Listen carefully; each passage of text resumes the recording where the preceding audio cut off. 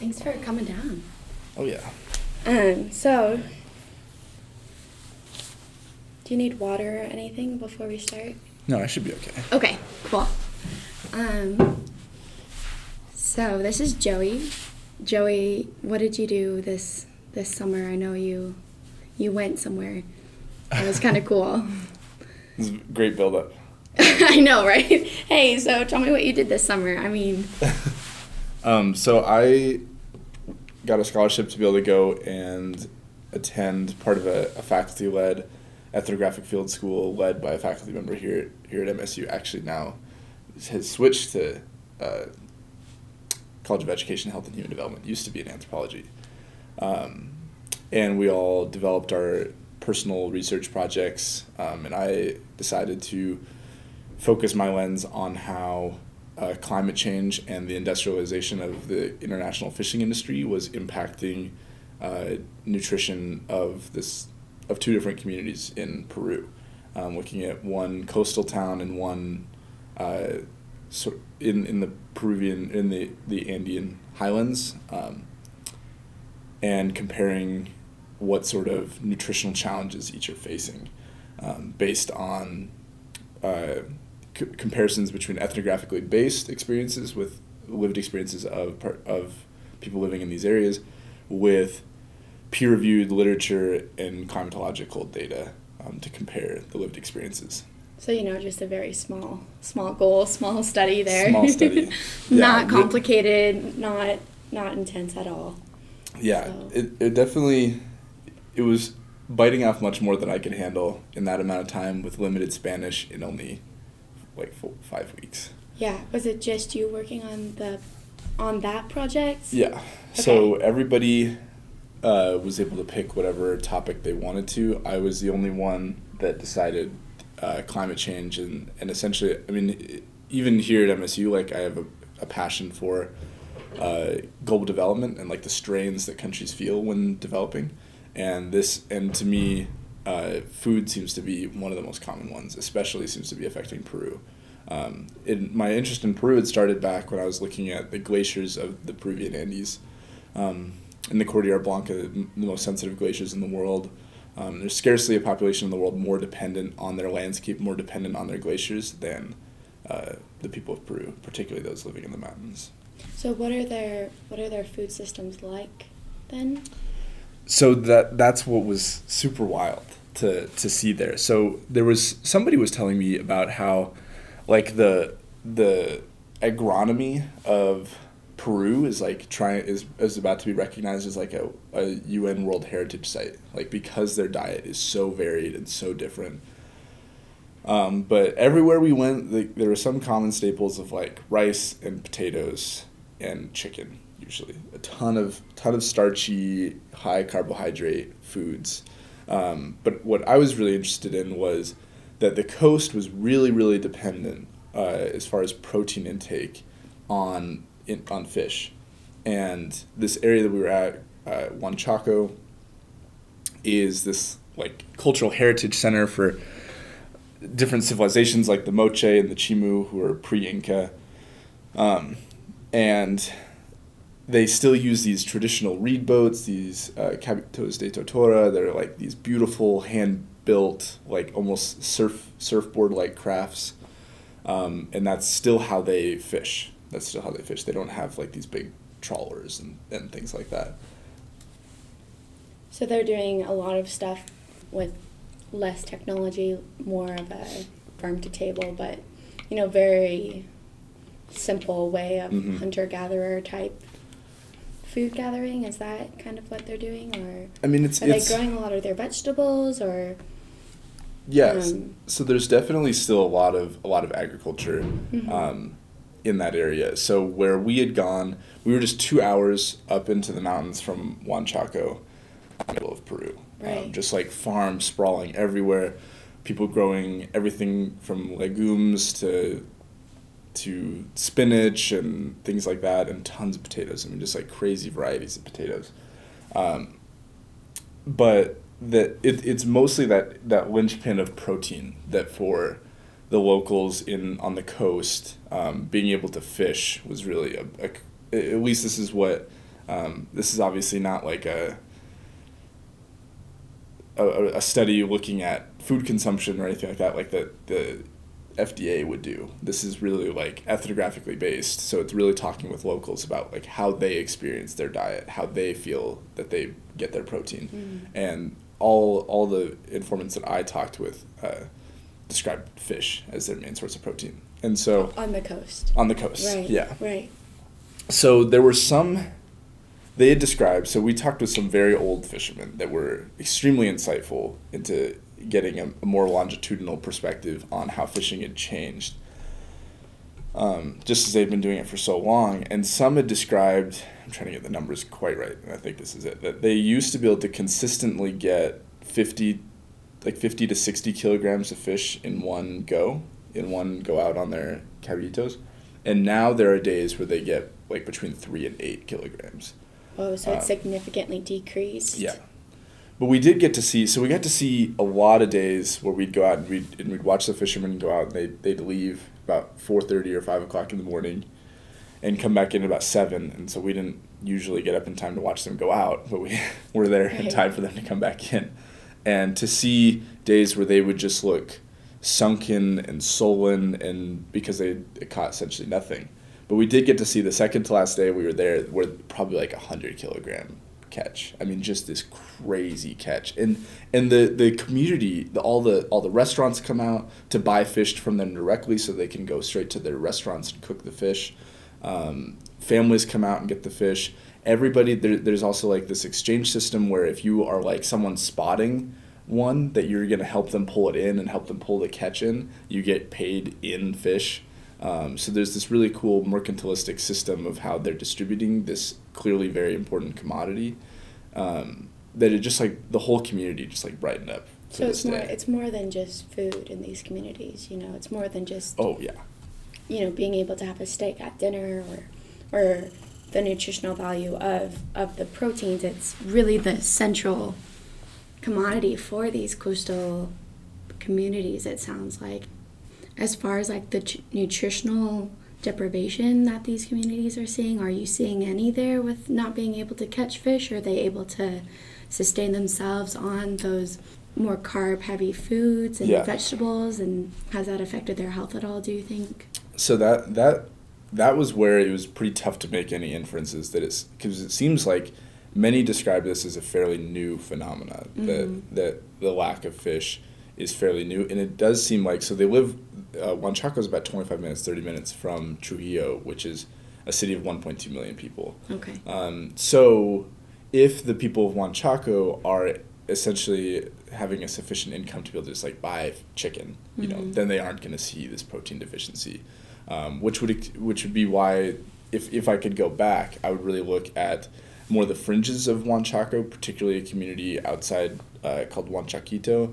That is... What a perfect name. I know. It's just like a little Huanchaco. Little one. But how new are these? How new is this?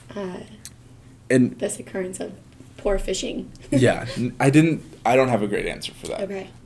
That was the main thing I think, knowledge takeaway that I got from this experience was really that ethnographic research, any research where you're really trying to dive into the lived experience of individuals, you're rarely going to get the same story from everybody, particularly if you can't do 30, 40, 50, 60 interviews over the course of a year, which is sort of the golden standard of anthropological research, is minimum 1 year, which definitely I absolutely agree with that, particularly with this, that I mean, some people, there was the huge discrepancy, and this is actually basically what my thesis ended up being for the whole project, was this discrepancy over how they perceive El Nino events.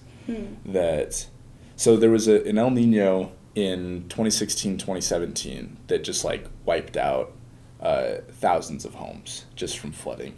That came down, and you can still see the floodplain that it's like the wealthy parts of Trujillo, the wealthy parts of this valley are up on top, and the really poor parts are in the floodplain. And so every year, every time there's this heavy El Nino event, it just wipes them out. And El Ninos happen, every few years. But it's these really severe El Nino events that are growing in regularity. I think there was like 72, 73, 83, 84, 98, 99, one in the 2000s, and then this last one. So they're compressing in regularity. And fishermen perceive El Nino events as, there were many, I shouldn't say the fishermen, many fishermen said that the El Nino events, or perceived El Nino events, as good fishing years, even though everything in the literature says that those should be the worst years.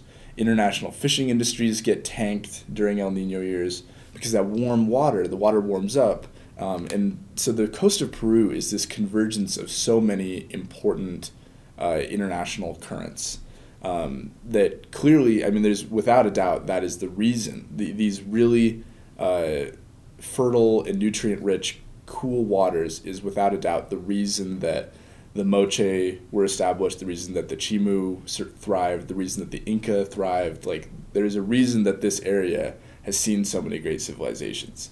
And so when these El Nino events are moving warm water towards the western coast of South America, it decreases the nutrient density, so then you get less phytoplankton, so you get less anchovies, so you get less of all the fish. It just cascades upward.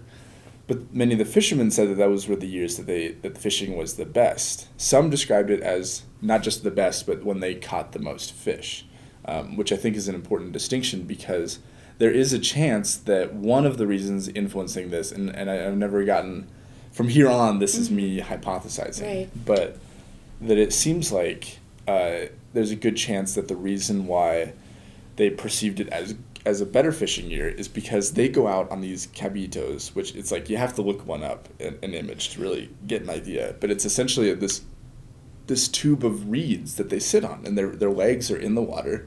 It really is like sitting on like a small kayak, I guess, is probably a better analogy than the surfboard one I used earlier, where their legs are submerged, they're just getting sprayed and splashed the whole time. We went out on one, and I mean, it's a cold thing. It only seats one, really.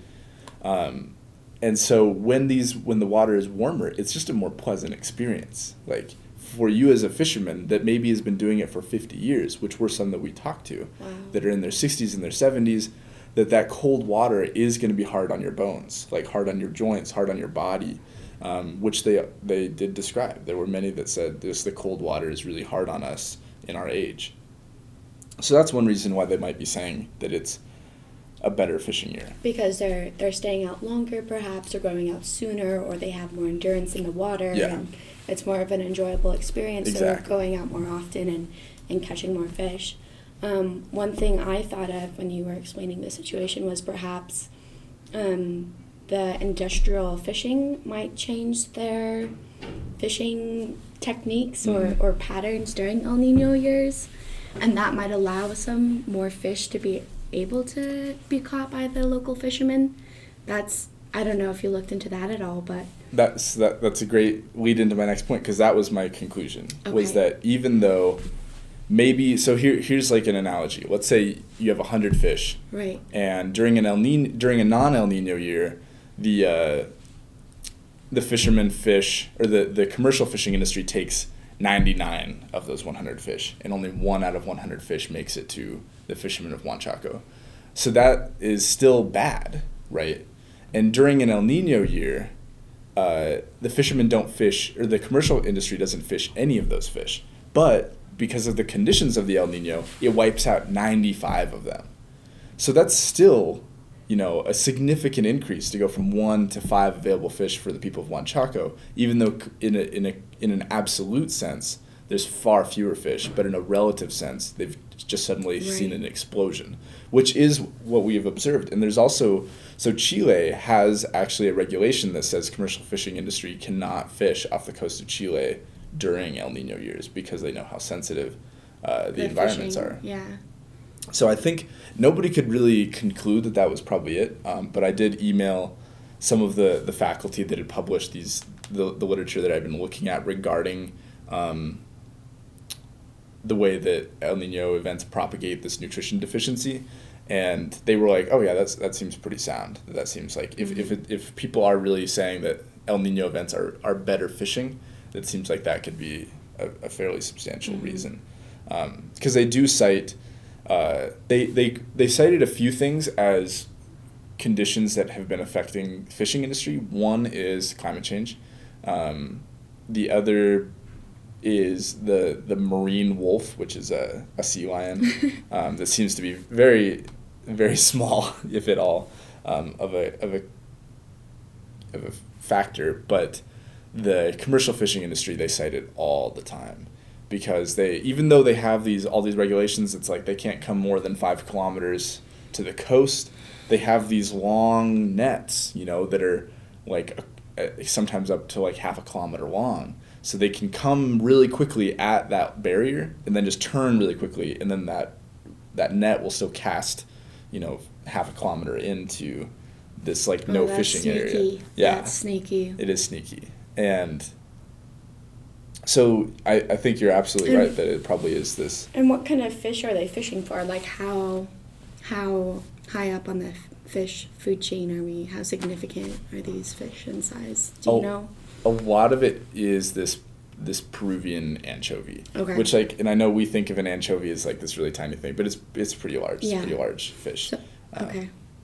But the fishing industry is definitely a significant factor in determining the amount of fish even available for the fishermen to catch. Mm-hmm. So I would, just sitting here knowing the brief amount I do, I would say having them not around during El Nino years would... Yeah, seems like a good probability idea. That's probably what's allowing fishermen to catch more fish. And then what was the purpose of examining the village in the mountains? Was that as a control, or is that kind of more as something separate, or? It was really because the program has a relationship with this village, this town. It is. And I mean, it was just such a insane experience to go up into this area. I mean, it's at 12,000 feet. So all of us were just like gasping for air the whole time. But it's just this incredible community, and it's the capital of... So the town was called Holcán, and it's the capital of the Holcán province, which is the poorest province in Peru, and is also the potato capital of Peru. And we were there for a part of the... Oh man, I can't remember now if it was the San Pedro festival or if it was a different festival. But we were there for one of these festivals, and because they were happening at the same time. I think it was not San Pedro. I think San Pedro was on the coast. Can't remember what the one up in the mountains was. So that's what I realized quickly once I got there, is that my research was not going to be assisted by being up in Holcán. So I mostly just like enjoyed the beautiful area that was Holcán. I did do some interviews comparing, asking people how they'd perceived El Nino events up there, and some really fascinating things that were just heard in passing, but I mean, not anything that I can make any conclusions on because we were only there for a week. But they would say things like I'm going to have to do a quick history lesson with the Moche and the Chimu. So the Moche came first. They're like 100 to 800 AD, and then there was a break until like 1000 or 1100 AD, and then the Chimu existed there. And the Chimu were descendants of Moche, so they're very similar culturally, but the Chimu became this really ordered society, very focused on architecture and these beautiful ruins and things like that. And how long ago are we talking? How many years ago? The Chimu were extinguished. They were wiped out by the Inca. So about 1468, I think, was like the last confrontation between the Inca and the Chimu. And it's also exciting to point out. Oh, that was interesting. There we go. That many of these really cool components that we cite to the Inca, like aqueducts and these use of reeds and these like internal within their city walls, these cool like water pools. I don't know exactly how to describe them, that they could use as water access and like growing aqueducts. Things. Like a part of these aqueducts, yeah. Those were actually Chimu inventions. They were not actually Inca inventions. The Inca stole many of these things from the Chimu, which is, as any good conqueror would, like, oh, they do something way smarter than us, we're going to take that, and hopefully historians will cite us as the inventors. But there's so much evidence about regarding how they perceived El Nino events, that El Nino events were catastrophic for them as well. There were these burial sites where the largest child burial site in the world was just discovered actually while we were there, like 100 yards from where we were staying. We got to go see them. One of the chief discoverers who's at Tulane, one of the main archaeologists that was working down there, he actually just spoke at MSU, I think on like October 11th. That's amazing. That's so cool. It seems to be that it matches with previous trends that they had observed, that these giant child sacrifices were to address El Nino. So they were all of the children were sacrificed on hillsides facing the ocean, seeming to like appease the ocean to get it to cease what it had been doing. And there's just a ton of evidence to suggest that throughout Moche and Chimu, their histories that they had faced El Nino events in these fairly catastrophic ways as well. So that's insane. Yeah, that's crazy. And there's so much pride in that there as well. We really, yeah, huh? There, as in like a historical pride or a cultural pride or like both. There's still people who go by their original Moche last name, that they've like been able to track their lineage back to like that they are Moche. Wow. Things like that, and there's so much pride, and everybody in the community knows like, oh, the Wamanchumo, like that's he's part of that family, and things like that.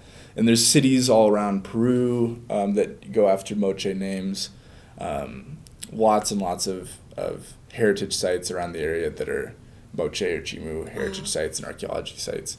So, but for the Moche, these El Nino events were catastrophic, and so they would sacrifice hundreds of children in hopes of stopping El Nino. Yeah, and wow. And they did a great job. They're really effective. Wow, I don't even want to begin to imagine what that would. Thank God for science and for Weather Channel. Yeah. But then but they thought El Nino was these terrible events in the past, but at the current day, do they still view El Nino as this terrible thing? Are they thinking about sacrificing their children, or do they view it as kind of this beneficial, like, no, we get more fish, or there's nothing really to it at this point? Yeah, I think it would still be a net negative, really? As far as just because of the flooding I was mentioning earlier. Yeah. I mean, like Trujillo, a city of 1.2 million people, was just like, it wasn't destroyed, but I mean, there were just ruins all throughout the city from these huge flooding events. I mean, there were photos all around like the city square of Trujillo of like, look at what happened last year. Look at what we faced last year. And are these like flash flood events where they come out of the mountains and come in and decimate a city? Yeah. Or are these like, it's been raining for 10 days straight and we have 6 feet of water?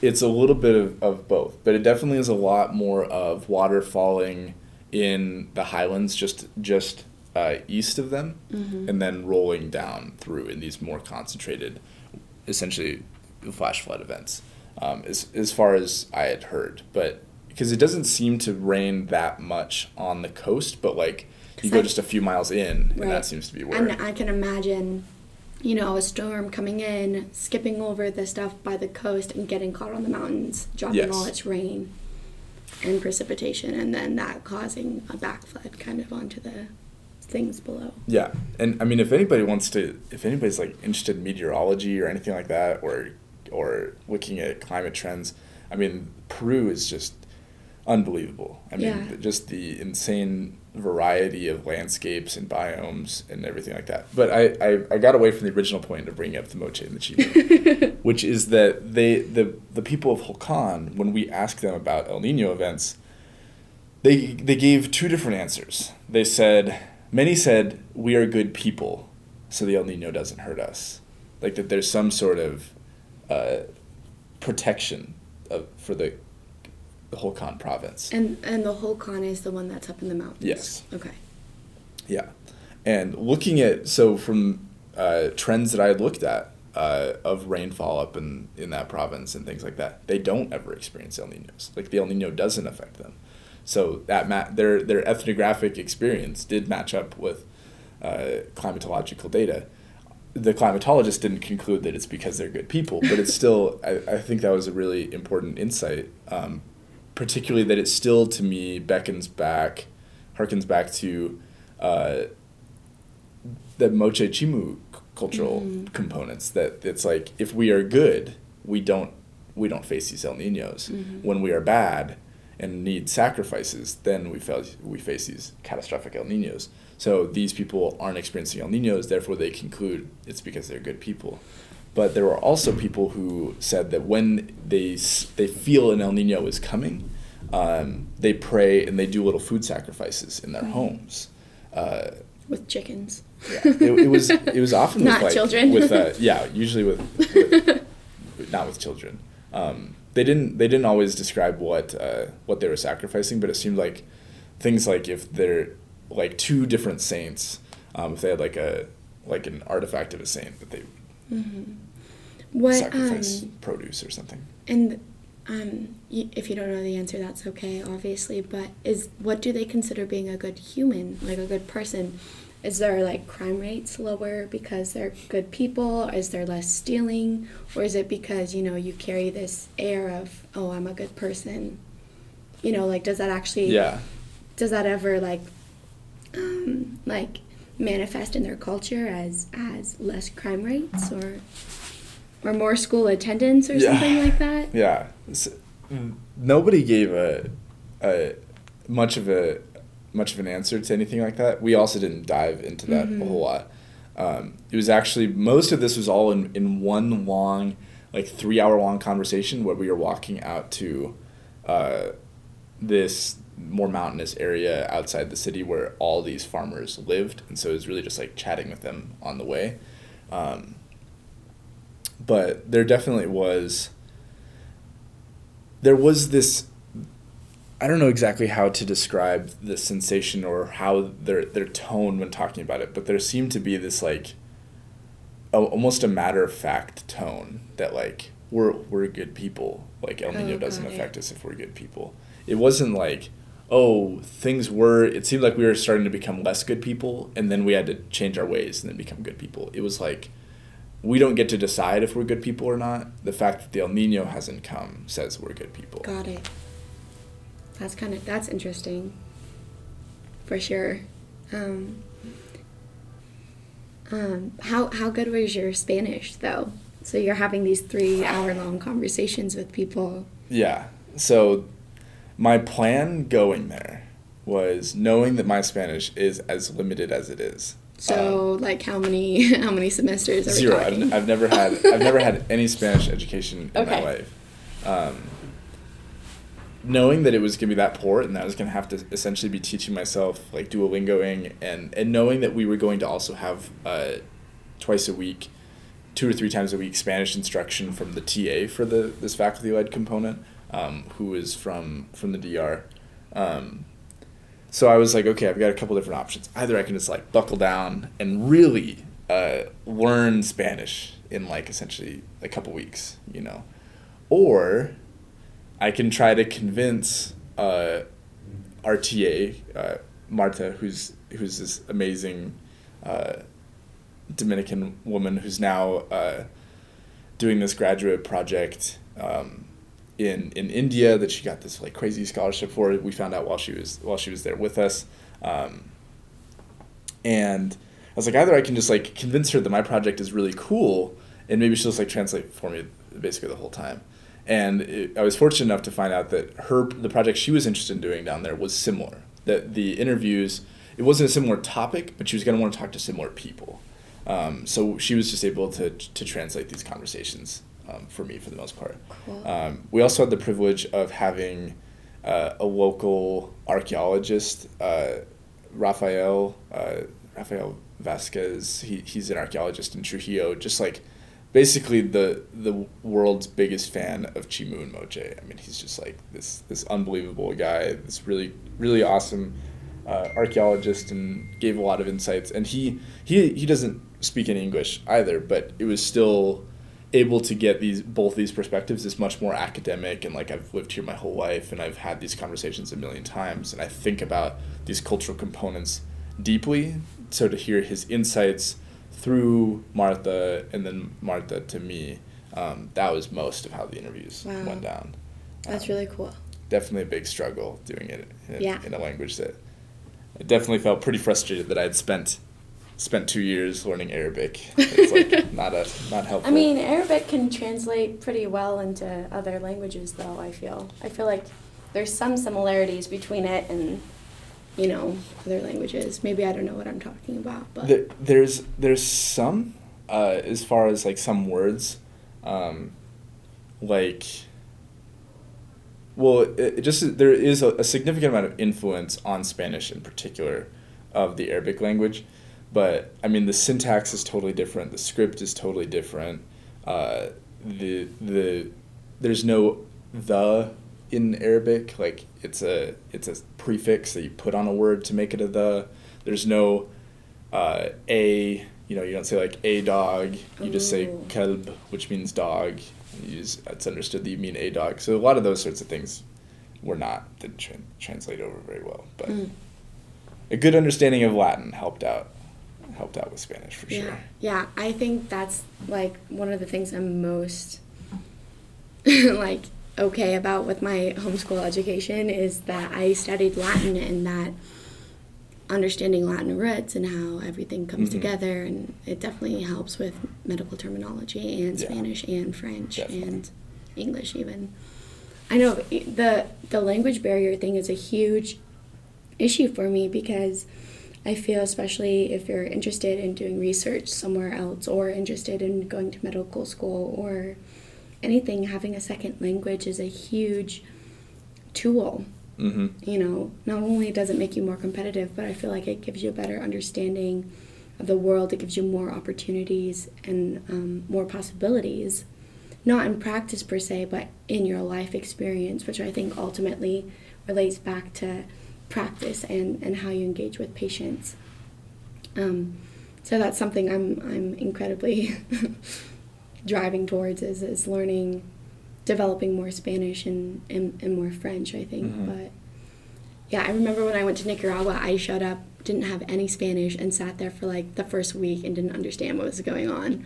Yeah. And then slowly I started learning words, and I could understand it well, but I was too shy to speak it. And so like week 3 in, my house mom was like, I don't even know what she said, but it was to the tune of like, you're just like a child. You understand a lot, but you don't say very much. And I was like, that's really funny. Like, slam, okay, like, deal. So ever since then, I started talking more. But yeah, props for you for going somewhere where you don't speak the language and trying to conduct research.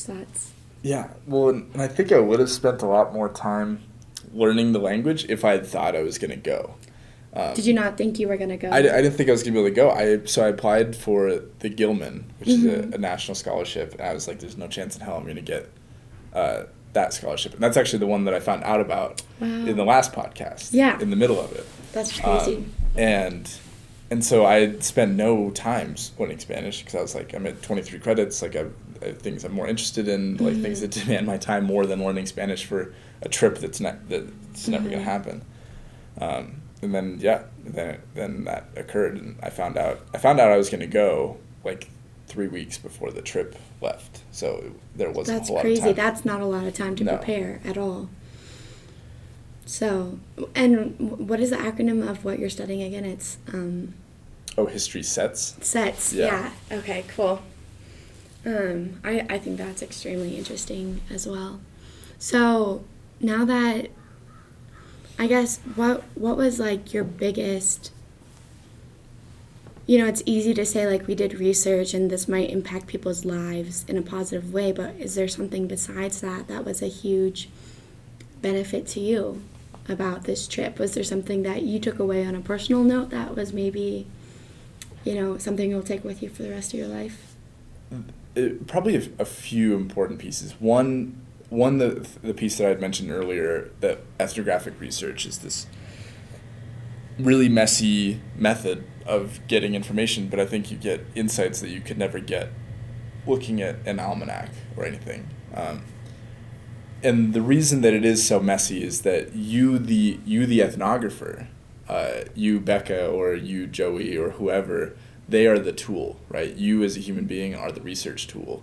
So it requires, and like any tool, it requires maintenance and refinement and things like that to improve your ethnographic skills. And that is a ton of work. I mean, that's a lot of reading, and a lot of the language component is really important. So that was a really exciting insight that I'd always heard, working with the faculty, Dr. Michelle Grokey, whose office is actually like 3 doors down.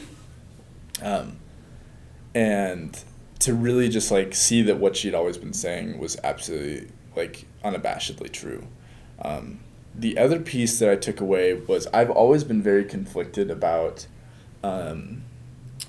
like dumb white Americans going to foreign countries and fixing them, quote unquote. And I've always had a negative feeling towards that, and it's driven a lot of my efforts here to now trying to create a curriculum for students to be able to go through that they would actually get credit for, where they can engage with these sorts of issues about thinking about their political act that is travel, thinking about what they bring when they go to another country, thinking about what things they take away when they come back, what sorts of burdens they incur onto those communities when they're there.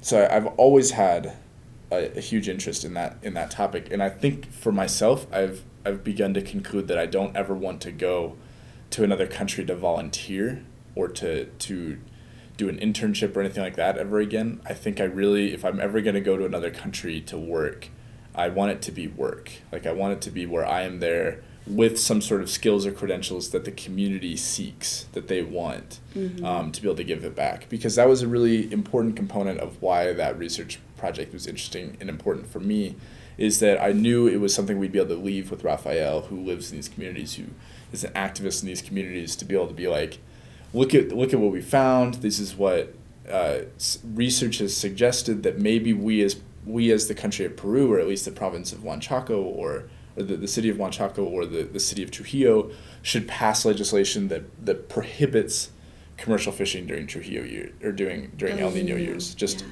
banning it altogether, following in the same footsteps as Chile. So to me, that was the only reason why it would be worth it for me. Because I know there is a lot of drive, particularly for people in pre-medicine that want to go to med school to become competitive.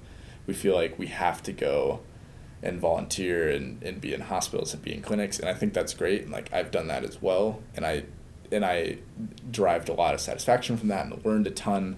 I just think for me personally, it's just not an avenue I want to go down anymore. I think if I ever go back to Zambia again, it's going to be in a research setting. It's going to be working with the Ministry of Health. It's going to be working with a hospital that seeks the skills that I've acquired through my education to be able to offer that back. And even still, that's still troublesome, because there's a great chance that there is a local who could do it better than I could, right? Because they'll have the language experience, they'll know this community, though at the same time, there is reason to suggest that actually being in your own culture doesn't necessarily equip you more to be able to assess your own culture, that sometimes it does take an outside perspective to really get to the root of it. Right. And I think there's a really fine line, or there's very specific circumstances where someone coming in to a community from the outside, especially if you're from the U.S. or Canada or Europe or somewhere, that there's a certain type of circumstance where that is beneficial for everyone involved, and it's not just someone coming in and doing their thing and then leaving and never hearing or talking to that community ever again. So that kind of brings up my next question, is what's next now that how many semesters do you have left in school? What's next after school? Are you going to go somewhere else this summer for winter break or next semester? So I I'm not going anywhere for winter break, I don't think. I think You're like, maybe. I think I'm going to stay here. I just don't have any money, and I need to, and there's no scholarships that go over the winter break. Right, so, right. I'm a staff member at the Warming Center, so I'll really probably dive in over winter break into that. We actually opened tonight. That's the official opening of the Warming Center. No way. And I need to talk to you about, actually this segues nicely.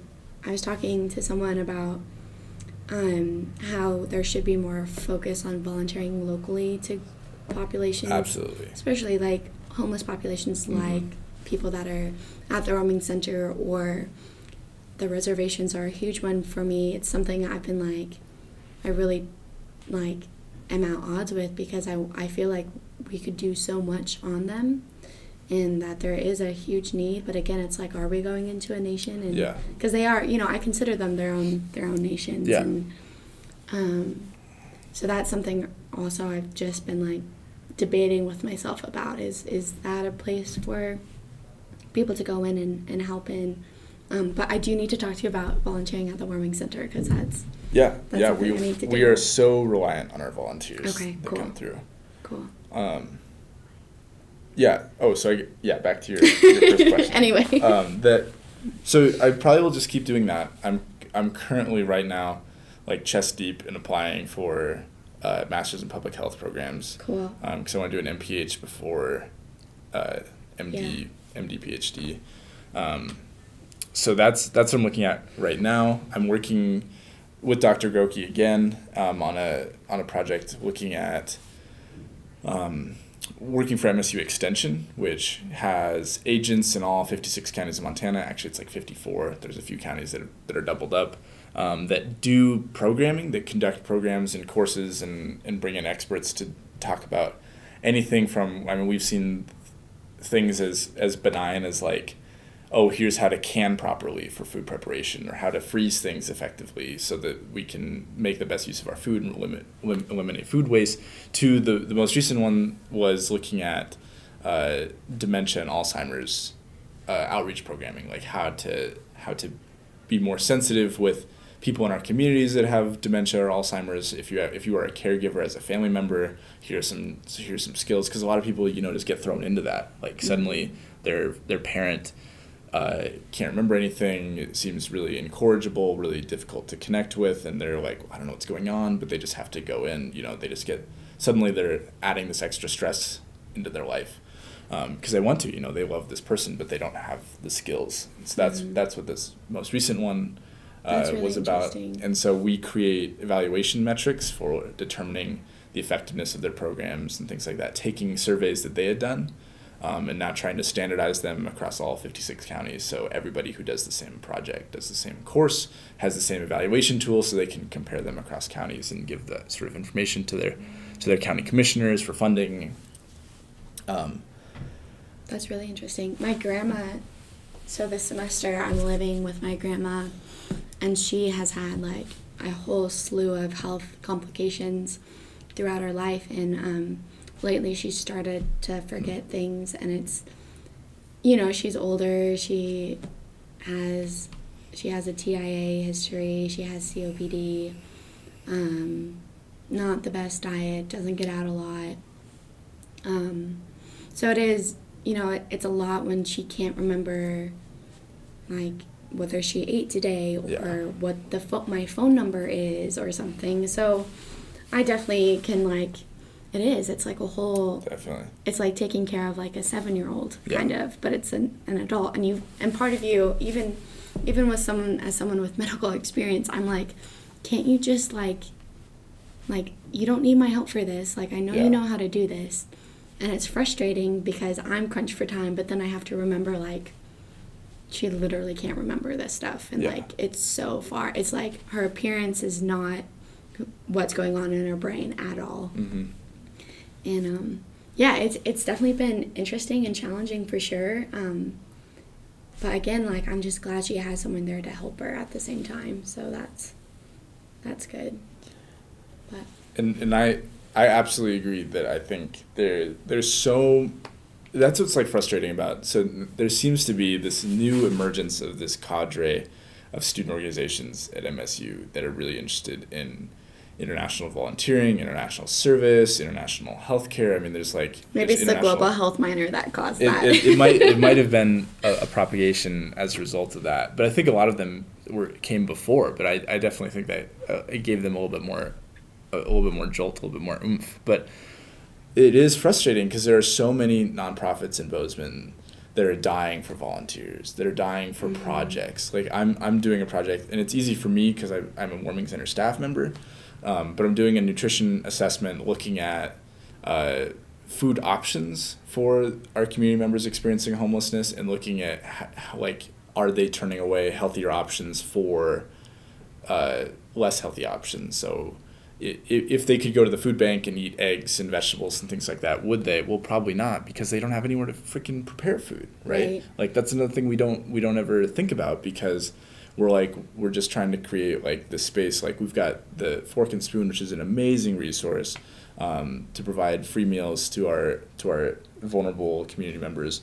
But it's like there are other meals of the day. They're not open. I think it's Saturdays, either Saturday or Sunday. They're not open, or Monday. It's some weird day like that. But so there's days that it's not open, or maybe, and there's also like this really cool therapeutic effect to preparing food with people, that there is like, there's an important part of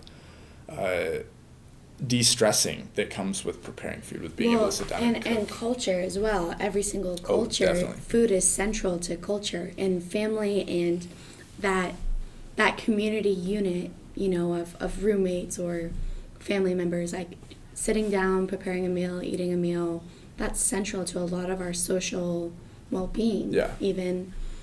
And, plus I can imagine if you're homeless, you are thinking, what's the most caloric thing I could eat?